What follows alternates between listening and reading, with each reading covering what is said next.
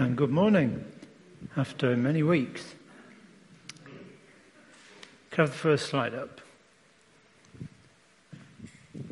When I was 6 years old, I had not yet seen the sea. Didn't have a TV yet, and being part of a migrant family, going to the seaside wasn't a priority. And so I did have, though, a very clear idea in my own head, of what the sea must be like. I remember it vividly, for reasons that I'll mention. I drew it yesterday. Alison got me some pencil crayons. Would you like to see it? This is, and I remember it quite clearly what I thought the sea was like. Okay? So there must be this place where, with this huge vat of water, that you have to go up a very steep ladder to go and see. And there are all kinds of things in the sea, fishes and dolphins and whales. And I remember very clearly big red danger signs all around, because it's a dangerous place to see. That's what I'd heard. And people would go up and look into the sea. And in that year, it was year 1, so I remember it, we had to draw a picture of the sea. I drew another picture. And I coloured the sea in. And of course, water doesn't have a colour. So I usually coloured it yellow. And the teacher took it out to the front and held it up, and everybody laughed. And she said, "What colour's the sea?" And Pamela Johnson, who always knew everything, I hated her, but I wasn't a Christian, right? Put her hands up and goes, "Miss Blue." And I remember looking at it and thinking, that's crazy. And I literally saw in my head the kitchen tap at home, and water doesn't have a colour. So you can colour any colour, surely. So later that year, we actually went to Blackpool. And I thought, this is great. We're going to see the sea for the first time. You know, it's going to be amazing, isn't it? I wonder if I'll be able to climb up the ladder all on my own. And we got to Blackpool. It was night. We were on the prom, and you couldn't see anything. I remember saying to Daddy, where's the sea? Where is it? Well, we were in Blackburn, so it's, where is it? Where is it? And he said, over there. I said, where? I can't see it. And he said, it's very far away, and the tide was out. So didn't see the sea at all. Now, actually, but can you imagine my shock, my astonishment, my utter bewilderment when I finally saw the sea? Wasn't long after that.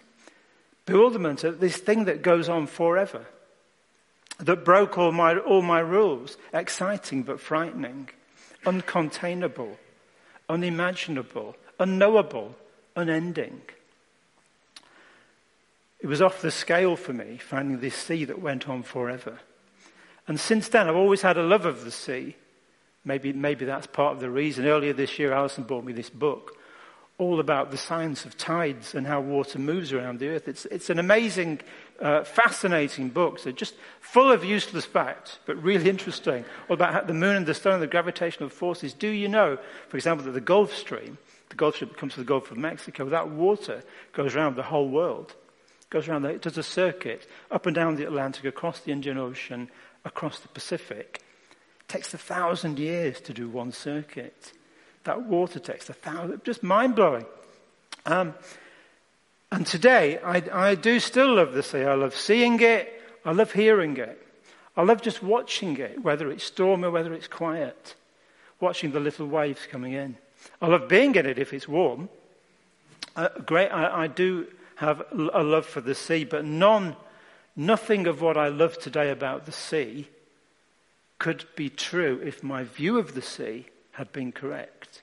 Nothing that I love today, but being in the sea, hearing the sea, the science of the sea, could be true if my idea when I was 6 was correct.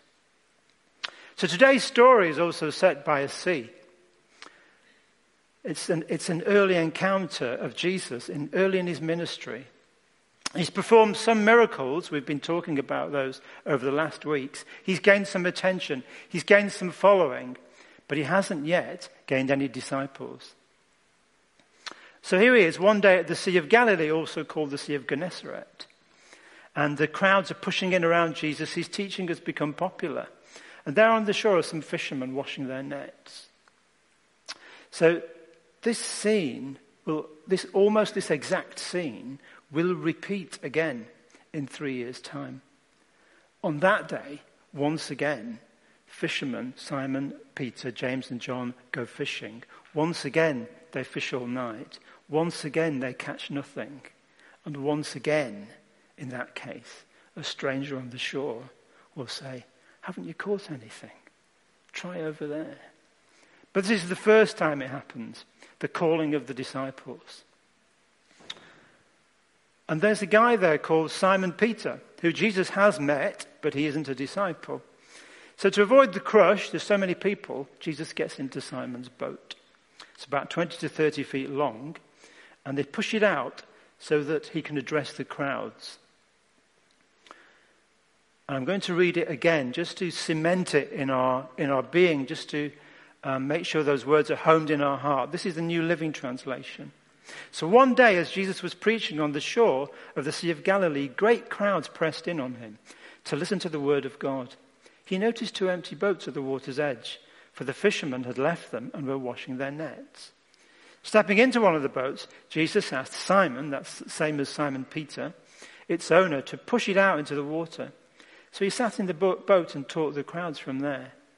When he had finished speaking, he said to Simon, now go out to where it's deeper and let your nets down to catch some fish.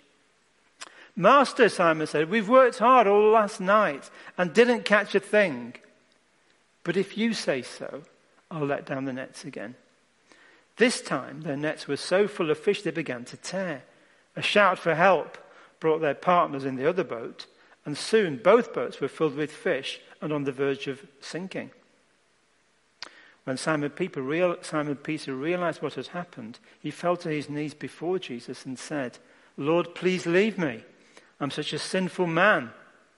For he was awestruck by the number of fish they had caught, as were the others with him. His partners, James and John, the sons of Zebedee, were also amazed.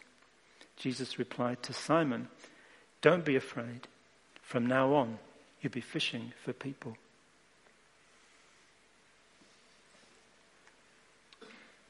So he finishes his teaching, and suddenly, without warning, he says to Simon Peter, go into deeper water.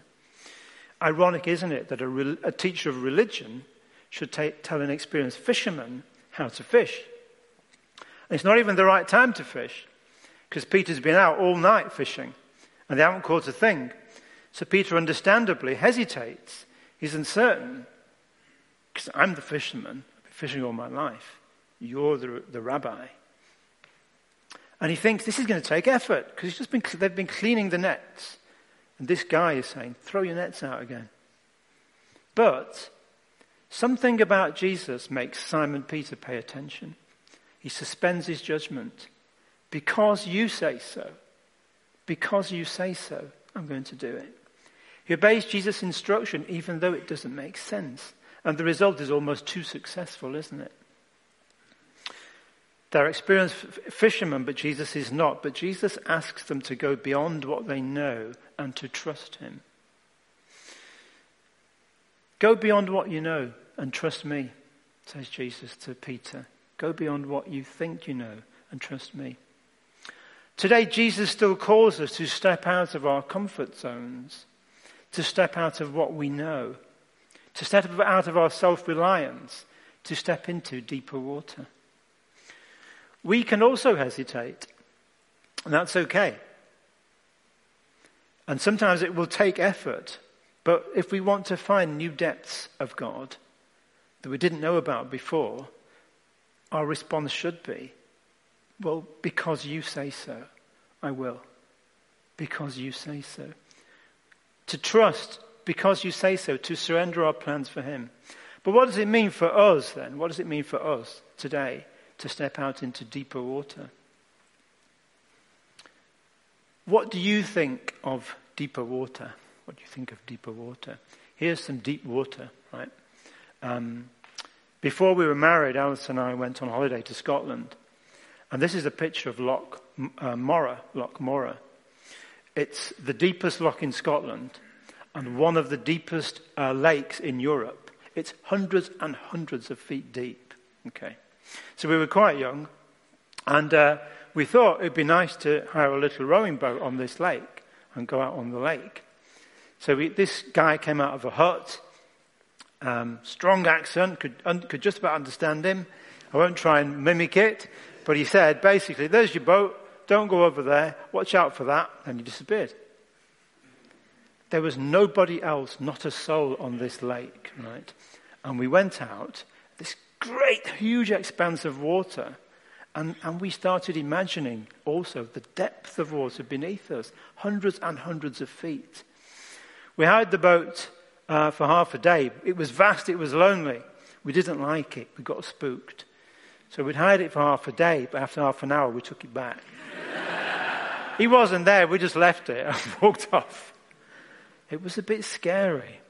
Deep water can be scary, can't it? It's something we warn people of. We warn our children about it, rightly so.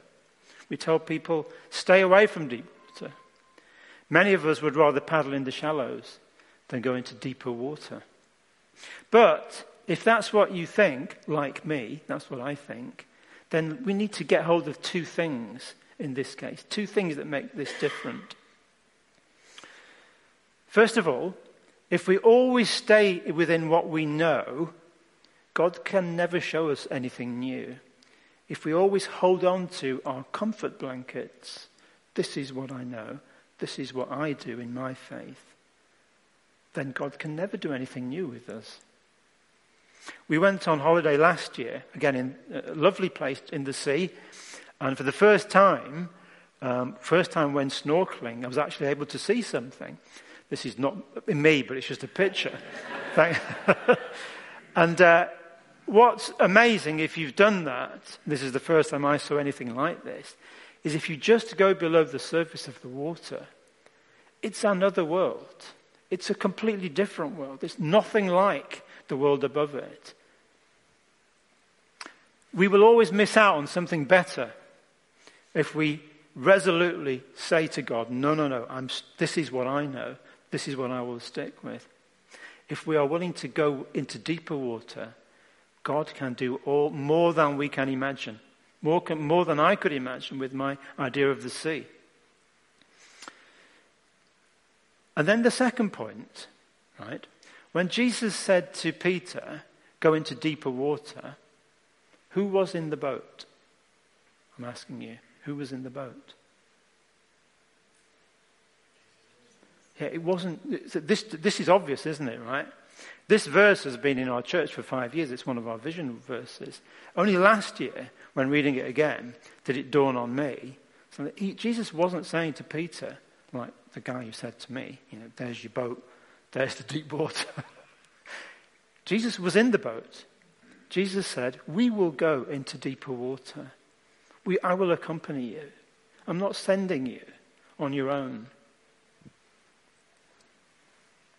He accompanies us. He walks with us whatever happens. He asks us to step forward, and it might seem deep, but we are not alone. Jesus says, let's do it together. And then lastly, today, at times God does invite us in our lives to go into deeper water. What could that deeper water then mean for us? Let's just think about that. What could deeper water mean for us? What might God be inviting us to? What might God be inviting you to? What deeper water might lie before you today? Whatever it is, remember those two things. If we never step forward into deeper water, God cannot show us anything new, number one. And number two, he always goes with us. He never asks us to step into deep water alone. You see, I'm convinced that my childish view of the sea was extremely limited. It was wrong. There was so much more to discover. But I think it's like that, actually, with our understanding of Jesus. I think that often with most of us, with all of us, this might seem outrageous, but I believe that our idea of God is as limited as my idea of the sea was. Our idea of God is as limited as my idea of the sea was. So limited. We like to have a contained view of Jesus, a controlled view of our faith. It's in a corner here, comes out on a Sunday morning and occasionally during the week, but let's keep it where it is because there's lots of other things to get on with. God is often, we like to contain him, to control him, to restrict him, to create God in our own image, a little bit like us. A tamed God, a domesticated God, a tamed Jesus, a domesticated Jesus, a Jesus who we keep in one place in our life, which suits us because then we're in control, really. But the Jesus of the Bible isn't like that. The real Jesus of the Bible isn't like that. He is the Lion of Judah. We dare not clip his claws. The Bible says of Jesus so many things that break our ideas, our limited views. The writer to the Hebrews says that he is the final revelation of God, that in the past God spoke to our ancestors at many times and in different ways. But in these last days, he has spoken by his Son, Jesus, whom he made heir of all things and through whom he created the universe. Then he goes on, the Son is the radiance of God's glory. Jesus is the shining of God, the radiance of God's glory, the exact representation of his being.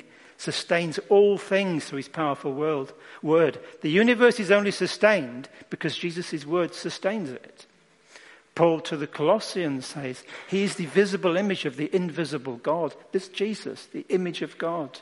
And John in the opening to his gospel explains, doesn't he, that through him all things were made. Through Jesus, the word of God, all things, all the universe was made. Without Jesus, nothing was made that has been made. Jesus says of himself, I am the resurrection and the life. I am the good shepherd. I am the vine. And he is so much more than we can imagine. The universe is sustained because of Jesus. This is the Jesus who, beyond our imagination, breaks our models, breaks our ideas, will not be contained, will not be controlled, who invites us to come with him and discover more of him. Let go of those old comfort blankets that we have and discover more of him. I know that I have a long way to go in my understanding of who Jesus is. It's a lifelong journey. But I know as well that although my idea of the sea as a child was laughable, there was so much more to discover. In the same way, there is yet so much more to discover of God. And to get out of this God in a box idea that a lot of us have. A contained and controlled God. That's not Jesus. He invites us to let go our comfort blankets and to step into something new. So let's end by, what exactly could the deeper water be? Let's be specific. If God is constantly calling us to experience more of him, to step into deeper water, exactly what could that be? Put out into deeper waters. So this verse has been in our church, as I said, since 2017. Jesus said to Simon Peter, put out into deeper water and let down your nets for a catch. Simon Peter said, Master, we've fished all night and we haven't caught a thing. But because you say so, I'll let down the nets. But today I don't want to talk about its application to us as a church, but its application to us as individuals. What does it mean for us personally? We may also hesitate. That's okay. God's okay with us hesitating. He's used to that. It may also take effort when God calls us. But at the end, because he says so. Because he says so. So first of all, 3 different ideas that I'll leave you with as to how God might be calling you into deeper water with him today. First of all, many of you here and at home have known Jesus for many years, but it's so easy to get stuck where we are, isn't it? I know Jonathan has been asking 2 or 3 people recently, where are you in your journey with Jesus? Where are you in your journey with God? How have you progressed? Over the last 1 or 2 years, can you honestly look back and say, I've moved on and I know God better today than a couple of years ago? It's a good question, isn't it? Are we stuck where we are? How is your walk with Jesus progressing? If it's not really progressing, then perhaps this is the time to step forward. Perhaps it's setting aside more time for prayer. Perhaps it's coming to the church prayer meetings. Perhaps it's setting aside more time for his word. Perhaps it's joining a small group and getting into fellowship and deeper into his word. Perhaps it's volunteering for some service, stepping out and saying, okay, I'm going to try and do this, whether it's in this church or out of this church. But a deeper relationship, to go deeper with Jesus, we need to invest time to cultivate that relationship. And as we draw near to him, he will draw near to us. As Jeremiah says, you will seek me and find me when you seek me with all of your heart. He will reveal to us in new and profound ways. For others here, it might be about baptism. So for me, a big step into deeper water was my baptism as a young man. A big step. I'd been a Christian for 2 years, and it changed me in all kinds of ways. I've written my story up, and I know a lot of you have already read it, but there it is on my website, 7minutes.net, and Yogya isn't the only one who had a Hindu father. But baptism is something that I know some of you are thinking about. There will be baptism services here in this church this autumn for some younger people and some older folks. And Jonathan, I know, will run a series of introductory sessions on what is that about, what does that mean, what is baptism. And I encourage you to think about that and come along if you haven't been baptized, even if you don't eventually become baptized, come along to the sessions. There's no pressure to actually be baptized. Just come along. But don't think in your Christian life, where I am today is all there is. That's what Peter thought. We haven't caught anything. That's what I thought. That's what the sea's like. Don't think that where you are today is all there is.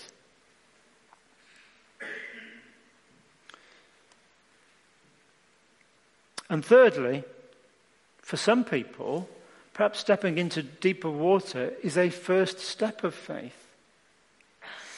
Whether you're at home or here today, perhaps you've never actually really put your trust in Jesus. You may never actually have prayed that God will enter your life and tried to live that Christian life. You may have resisted giving him the keys. Discovering God needs a step where we say, okay, I'm not sure about this, but because you say so, because he says so, I'm going to try it. I don't think anyone is 100% sure when they become a Christian. I wasn't. But it was, okay, I'm not sure about this, hesitation, but because you say so, let me try this. Faith, as Martin Luther King said, is taking the first step even when you don't see the whole staircase. Taking the first step even when you can't see the whole staircase. So while the band comes up and perhaps just starts to play quietly, just going to put those three things up again. Stepping into deeper water. What could it mean for us today? What could it mean for us whether we're here today or at home? Could it mean, I know I need to work on this relationship with Jesus, and it's going to take some effort, but because he says so, do it. Or could it mean I'm going to consider baptism? I'm going to get serious about that. I'm not sure about it, but because he says so, I'm going to try it. Or could it mean I'm actually going to try and put my faith in this God who I've heard about this morning, and I don't really know him yet, but because he says so, I'm going to try that. There will be prayer after the service over at the side, so if we can help with that, with praying with you, please come forward for that. In the meantime, I'll end. Let's pray together. So when Jesus had finished speaking, he said to Simon Peter, Go out into deeper water. Let down your net for a catch. Simon Peter said, Master, I fished all night and I haven't caught anything. But because you say so, I'll let down the nets. Lord, forgive us when we don't trust you, when we hold on to our comfort blankets, the things we know, the distractions that keep us away from you, when we lean into our own understanding and not our faith. Thank you, Lord, that you don't mind us hesitating. Thank you, Lord, that you invite us to go with you into new waters, into new places. But never alone, you always go with us. So today, Lord, help us to know that when we put our trust in you, amazing things happen. May they happen to us today, this week, this year. May they happen to us because you say so. Amen.